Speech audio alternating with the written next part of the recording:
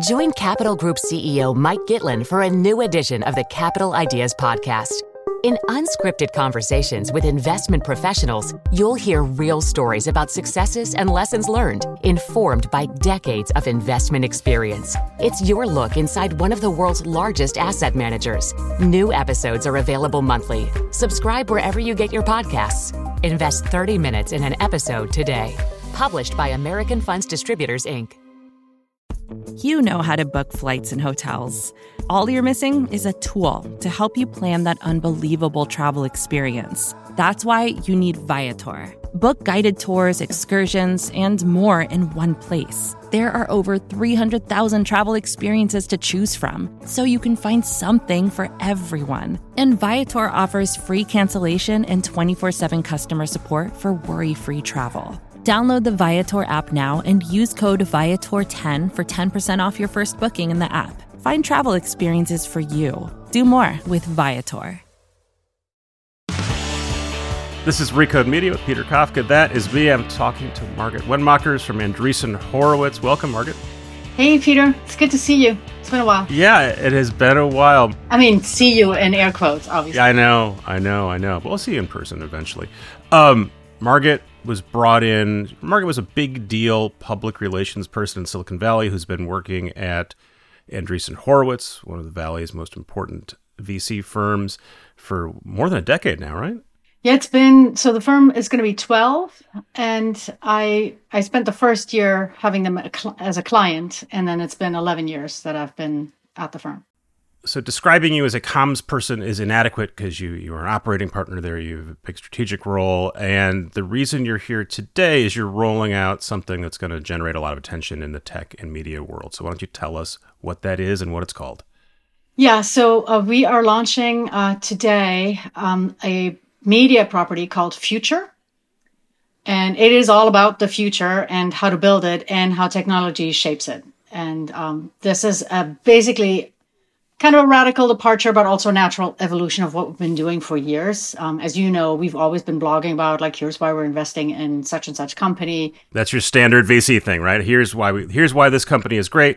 Yep. We're going to do some thought leadership. I think there were a few of us who did that. Like Fred Wilson has always blogged, right? And then I think we sort of added a layer onto that. And then we started to do things about company building and all kinds of topics. The reason we're doing a separate property with a separate brand and a separate look and feel is we want to open it up because as a 200 plus person firm, we certainly don't have a monopoly of all the good ideas and all the interesting takes on the future. So this first batch of articles that you'll see is, a wide variety, including a few folks from our firm, but a wide variety of folks outside the firm who are all talking about interesting things as they relate to the future and how to make it happen. Right. So right now, you like you said, you've got a history of your partners and folks who work at A16Z. I'll call it Andreessen. It's shorter, easier. I keep you're referencing leaving Chris out Ben, Dixon. though, if you do that. I know. It's just shorter. Sorry, Ben. I reference Chris Dixon writing about NFTs and 1,000 True Fans a lot on this show. I think it's really interesting. So that's sort of standard. And what's different here is it's a standalone publication. You're bringing in outside contributors. Who are those contributors going to be? Well, so it'll be a variety of contributors. We're essentially looking for, yes, big names, but we're looking for people who are very, very smart on a particular topic and are making an argument about it. So we have this woman, Betul, I'm butchering her name, I'm sure, but she's going to write about paleobiology and how the past can help build the future. This is very unusual, and there's not anyone in the firm who would have that particular take, but we'll also include sort of regular CEO types and whatnot. And then, as we build out the team, we are going to hire people who are there full time, but we'll also have regular contributors who will be compensated. So a well-funded company that wants to put out information about itself and things that it's interested in because it wants to help shape opinion is not a new idea, right? We call that content marketing.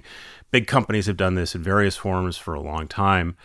But it's you guys, and this move is generating a lot more attention. Do you want to give me your theory of why you think people are paying attention to this one? I think people in general are self-referential. So they think about what does this mean for me and why are you doing this to me? Or it's just kind of not what I'm doing. I think the reason our content if I might say so, is interesting is because we have this pretty interesting perch. We invest in a wide variety of things between crypto and bio and fintech and real estate and consumer and social and enterprise, and there's buckets within enterprise. So that makes the variety of content and sort of the depth, because we have first-rate thinkers in the firm and outside, I think pretty interesting. And that makes it easier to pull off what you call content marketing, because it's not a one product company. You know, Apple, I'm sure, has fantastic content, but it's about the iPhone and the iPad and whatnot, right? Whereas we just have this interesting variety. As to the reaction, I mean, you tell me. You're having a reaction. I'm assuming. I'm having the reaction. Yeah, I played both sides of this, depending on who's on the podcast here. So the what you hear from other folks, including Jessica Lessin, who's been on this podcast, says this is very concerning to see a very powerful VC firm with connections throughout the Valley. And, you know, tech is eating everything, so everything is tech. So this isn't just an industry trade story. Creating its own media outlet, hiring journalists, and cutting out. This is the major concern. The role that journalists traditionally play in providing information to the public. So we can imagine why you guys would think, you know, well, here, there's been a bunch of profiles of you and the firm, and there's a quote everyone keeps referencing that Andreessen Horowitz is essentially a media company with sort of a venture firm attached. Is it fair to call you guys a media company? Look, we don't obviously monetize our media efforts. Maybe we will at some point in the future. So I don't think we should be called a media company. We produce a lot of content, and I think it's sort of what I find fascinating is sort of there's a slight tinge of outrage, and like it's a free country. Last I checked, like we can produce content. Anyone can produce content. We think, and I think I'm right about this, is there's a whole bucket of content that is actually really, really useful and important that is not covered. So that's what we're aiming at. We're not looking at doing news or news analysis or, you know, politics or whatever. We're writing towards the tech curious and towards the participant. So if I have a job at a company, I need to actually figure out how open source business models work. Like, where am I likely to find that, right? Right. And that all sounds anodyne, right? And the truth is you are going to get less detailed explanations of how some of this technology works in mainstream media. Right. And traditionally, a mainstream reporter would reach out to you or your partners or their portfolio companies and ask them to be sources in a story about them. Why isn't that adequate? Why do you want to go direct instead of having a layer of journalism on top of that? I don't know about you, but like, why would I outsource like what people think of me to some other third party? Like, why in the world would I do that? I think the third parties are very, very important, and it's important to engage with the third parties if you're thinking about media. And like, I'm talking to you right now, but why would that be the last word on anything? Why don't I get to have my own go like, okay, here's what we think? The last line of your blog post announcing this in broad strokes from earlier in the year. We want to be the go-to place for understanding and building the future for anyone who is building, making, or curious about tech. Yep. And that really seems like a Rorschach test of a line, right? Because you presented as this is us presenting our view of the future. We are the most informed. We're going to present it to you. It's not altruism. There's a motive behind it, but we think this is correct. And if you're somebody else, you go, oh, this is the people with enormous power and money, influence, saying, we're now going to be the ones telling you how the world works, what the future is like. It's literally called the future. And in addition, just the backdrop here is you had Marc Andreessen, one of the two founding partners, who used to be someone who appeared in the press a lot and talked to journalists a lot, came on conferences a lot, tweeted a lot, has been quite open about his contemptuousness about the press. And for a while that was entertaining. He's basically cut a lot of us out. He's literally blocked us all, many of us on Twitter. Clubhouse, Andreessen Horowitz funded platform. He's on that a lot, holding forth. If he has blocked you on Twitter, I don't know if he's done it automatically or if he's got actually a human being saying that you can no longer follow Mark in the Clubhouse. So you're cutting people off from access to information in some ways. And I think that's where some of the resentment comes from. Well, look, I'm not cutting anybody off. And in fact, we're going to produce more content and it's going to be more accessible. That that's just the thing. Like, look at it from my point of view. I'm a business person. I have a job to do. And there's basically two jobs. Job one is to help advance the future, right? And help explain ourselves to like how what do we think the future holds? How does technology shape it? And then of course, if I do that job well, and the entrepreneurs and the people who want to work for the entrepreneurs think like these people get me, then whose money would you rather take? Right? So that is what I'm doing, right? So it's not in reaction, it's not in opposition to anything else. And it seems like people have a very hard time kind of buying into that. Yeah, I mean, I generally am not very interested. It's disappointing to some of my friends in both journalism and tech that I don't want to have debates about the rift between journalists and Silicon Valley. I think the short version is journalism, the press that covered Silicon Valley, including myself, were generally very positive for a very long time. And they've now sort of overcorrected and are much more skeptical. And I think both there's a good version in both approaches.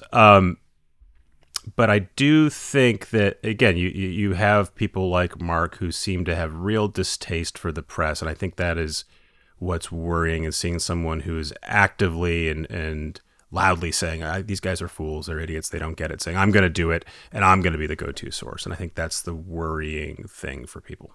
Yeah, it feels like you want me to channel Mark, which I'm not going to do because your job is often to unchannel Mark. I think he's his own person and he can speak for himself. I will say though, I didn't agree with when media was like, oh, "What's your valuation?" Because it's the most meaningful piece of information about a company, like period, and it messes with people's psychology. So, and then from that, it's like, what have you assholes done lately? So. You can call me a lot of things, but like, I'm not an idiot. So like engaging in a lot of those conversations that start with, when did you stop beating your wife? Not interested in that. Engaging in like, hey, what are you doing? How should I think about this company? What's your view on how crypto works? Like, great. That sounds fantastic to me. But like, you realize there are two sides to that equation, right? And if there's to the extent that people are victim to the pendulum swinging one way or the other, I'm going to argue against our entrepreneurs disclosing valuation. I've lost that fight. And I'm also going to argue against the talk to everyone at all times, no matter what the premise is. Yeah, I'm often surprised when anyone talks to a reporter. I know. I'm often surprised when anyone talks to me. I keep thinking, what are you getting out of this? And in some cases, it's very clear they very much want to have their name in print or on a podcast, or they want people are old fashioned that way. They care. And I think they're often surprised when they realize that sort of that comes with costs. But why were you an early hire at a venture firm and not just a comms person, right? But an operating partner who gets profits participation. That's a very different role than most VC firms. Yeah, so I think obviously that's more of a question for Ben and Mark, and I think it was Mark's idea, but the business goal at the time, so you and I are old enough, we remember the list of the top 3 or 4 firms that felt fairly etched in stone, right? It was, The VC firms. Yes, the VC firms, yeah. Right? And yet our business problem was all the interesting deals are basically these 4 firms, 5 firms compete for those deals. So for us to be able to help build the future and like make the meaningful investments and provide returns to our LPs, we needed to be in consideration for those deals. And so what's the toughest audience to convince that, we are interesting and worth looking at? Reporters.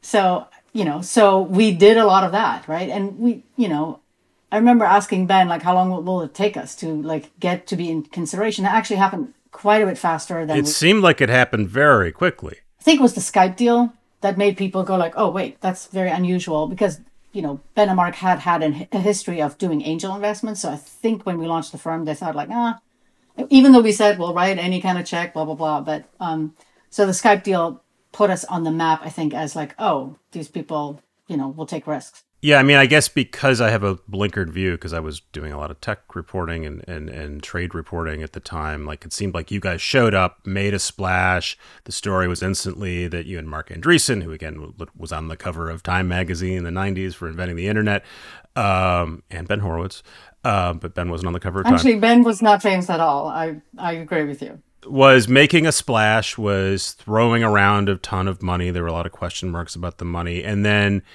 this one of the dirty secrets of trade reporting, at least back when I was doing, venture stuff, was companies got written about because they were funded by Sequoia or other name brand companies. And the people who worked with them used that as sort of the validation to get them published. And then you guys started doing the same thing. Occasionally I'd read a story about some company that was doing something that I thought was quite boring. And I thought, why would X company ever get written about in X publication that you see, oh, they're an Andreessen company. So you did a good job of that. So they hired you to help make their name in the Valley is the short version of my long ramble. But why make you why are you a partner instead of a trusted comms confidant? I don't know. You'd have to ask them. I mean, look, I was running my own business. But you made the deal. I'm going to allow you to speak for them in this behalf because you negotiated a deal. I was running my own company. Like, I literally looked at them. It's like, you're asking me to walk away from my non-human child? Like, what, are you fucking kidding me? So I wasn't going to take a job. And like the thing with partnerships are complicated, right?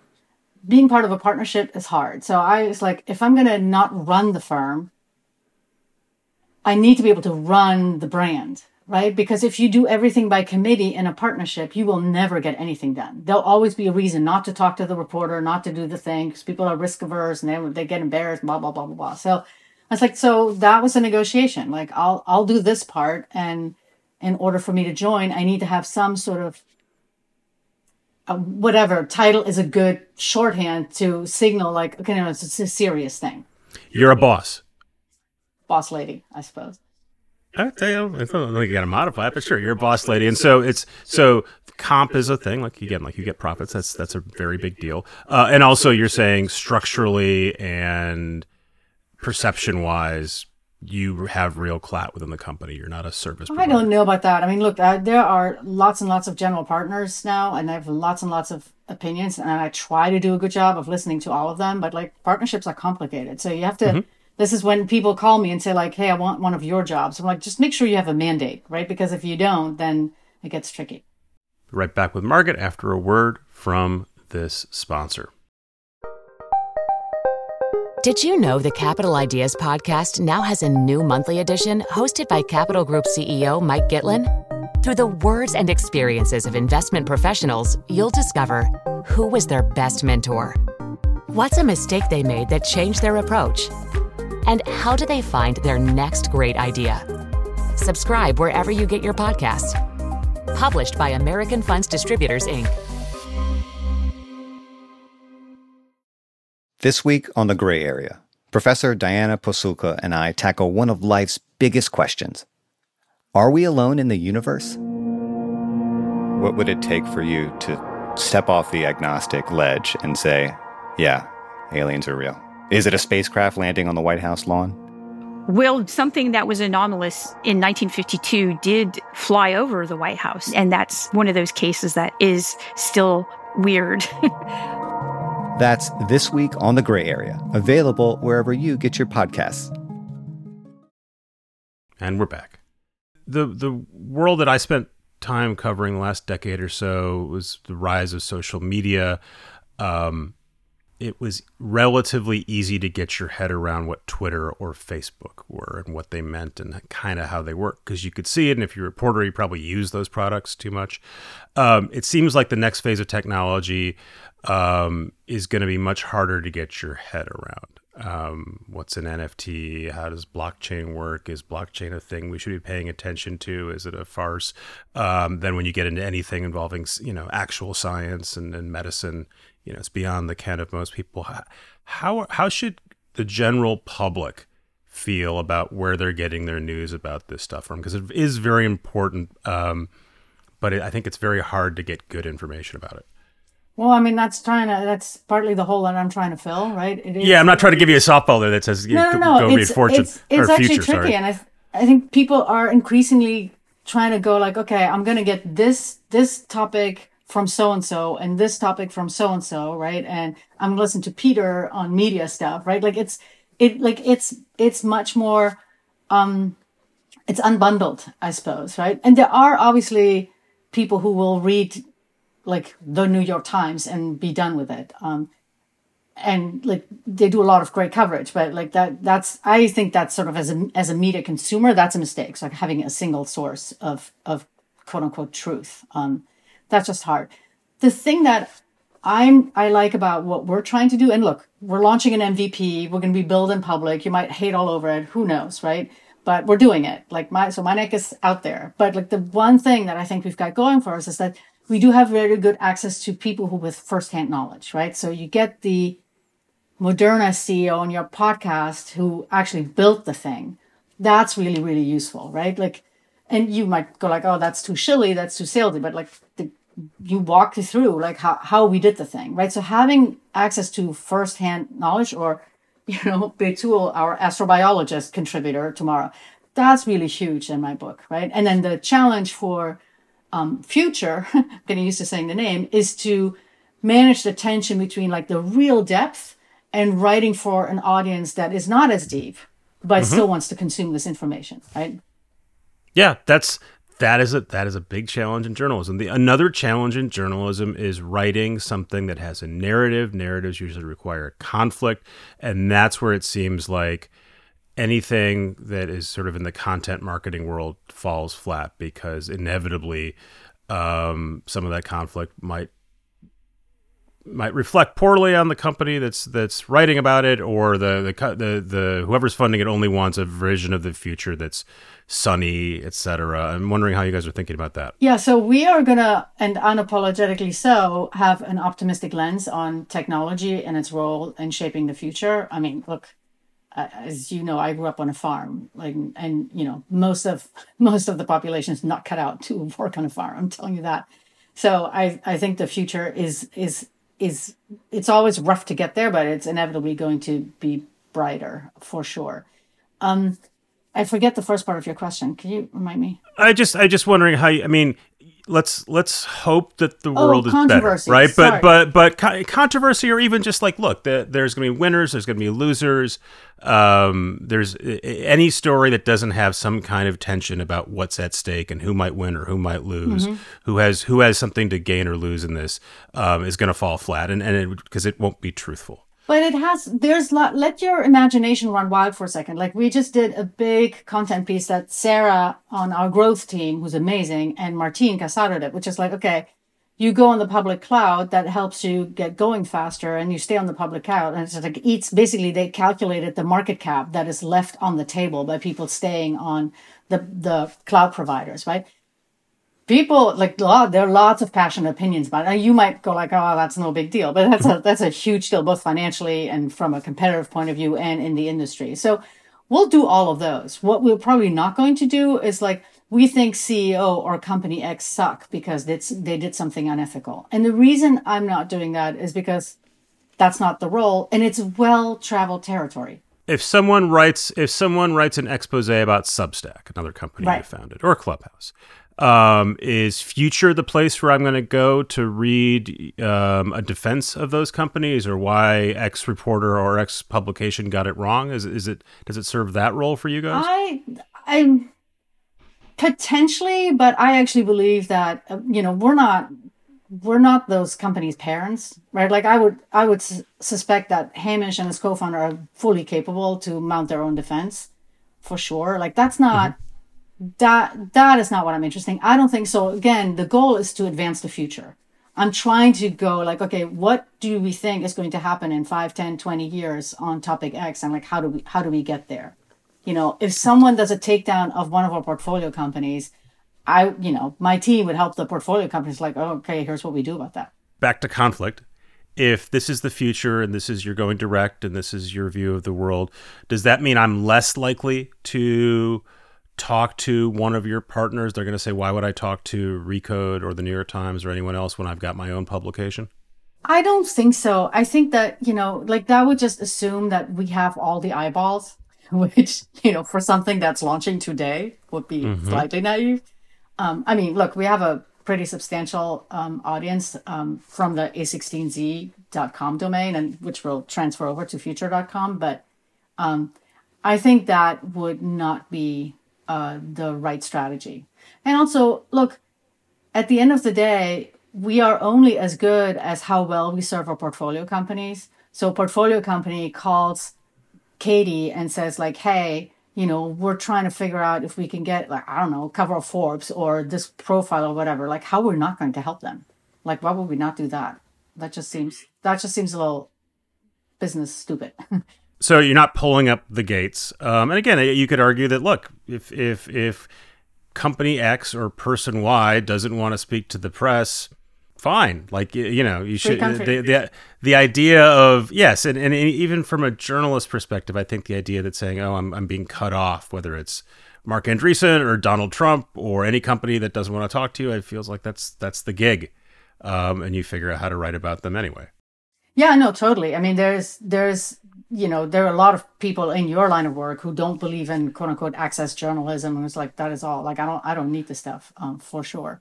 In general, I think that, the relationship between the subjects that media cover and media can be collaborative, and it's often quite adversarial. I kind of enjoy that tension. Like, those are my roots. I enjoy the tension, but there are a lot of cases, and the number of cases where it's just like, this is not going to be, there's no winning on that. Like, that then is a waste of time, right? And I'd much rather like build future than play defense all day long. So to the extent that it's only defense. What does the future.com URL cost? I don't think I should disclose that, but I bet it's a lot. I'm very, very excited that we got it. So we debated, and at first we decided like, domains don't matter anymore. That's like a thing for the 90s. But then I think it's actually Chris Dixon. I was not in that meeting. He's like, but the name is intrinsically valuable. And I wanted it because it's a boss move. It just signals what is really true, which is like, we're serious about it.